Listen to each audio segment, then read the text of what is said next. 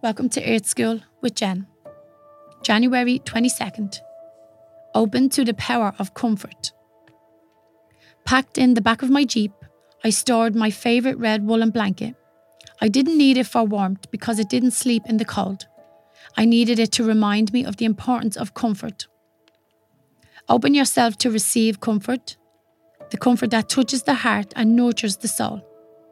Many of us grew up and lived our lives without experiencing true comfort, true nurturing.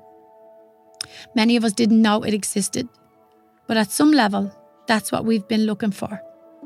Comfort is the loving arms of a mother who sees only the beauty of her child.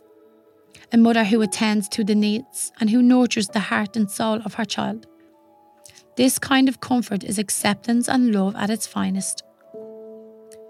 Open your heart to receive comfort. Learn to give it too. Comfort touches and heals your soul. Take it with you like a favourite blanket wherever you go.